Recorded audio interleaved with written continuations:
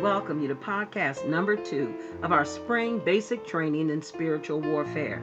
On our last podcast, we introduced the Bible fact that the moment that we receive Jesus Christ as our Lord and Savior, God enlists us as soldiers in His army.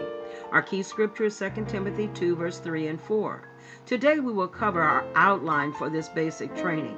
We will cover 5 things in these podcasts.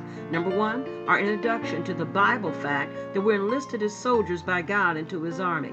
Number 2, we will look at who is our commander-in-chief in the army of the Lord. Number 3, as soldiers in God's army, we have an extensive identity package through Jesus Christ. Number 4, we will cover 10 of the weapons of our warfare. Number 5, we will cover putting on the whole armor of the Lord. Please join us as we continue to spring forward in this basic training in spiritual warfare. May God bless you and all of yours in the name of Jesus Christ.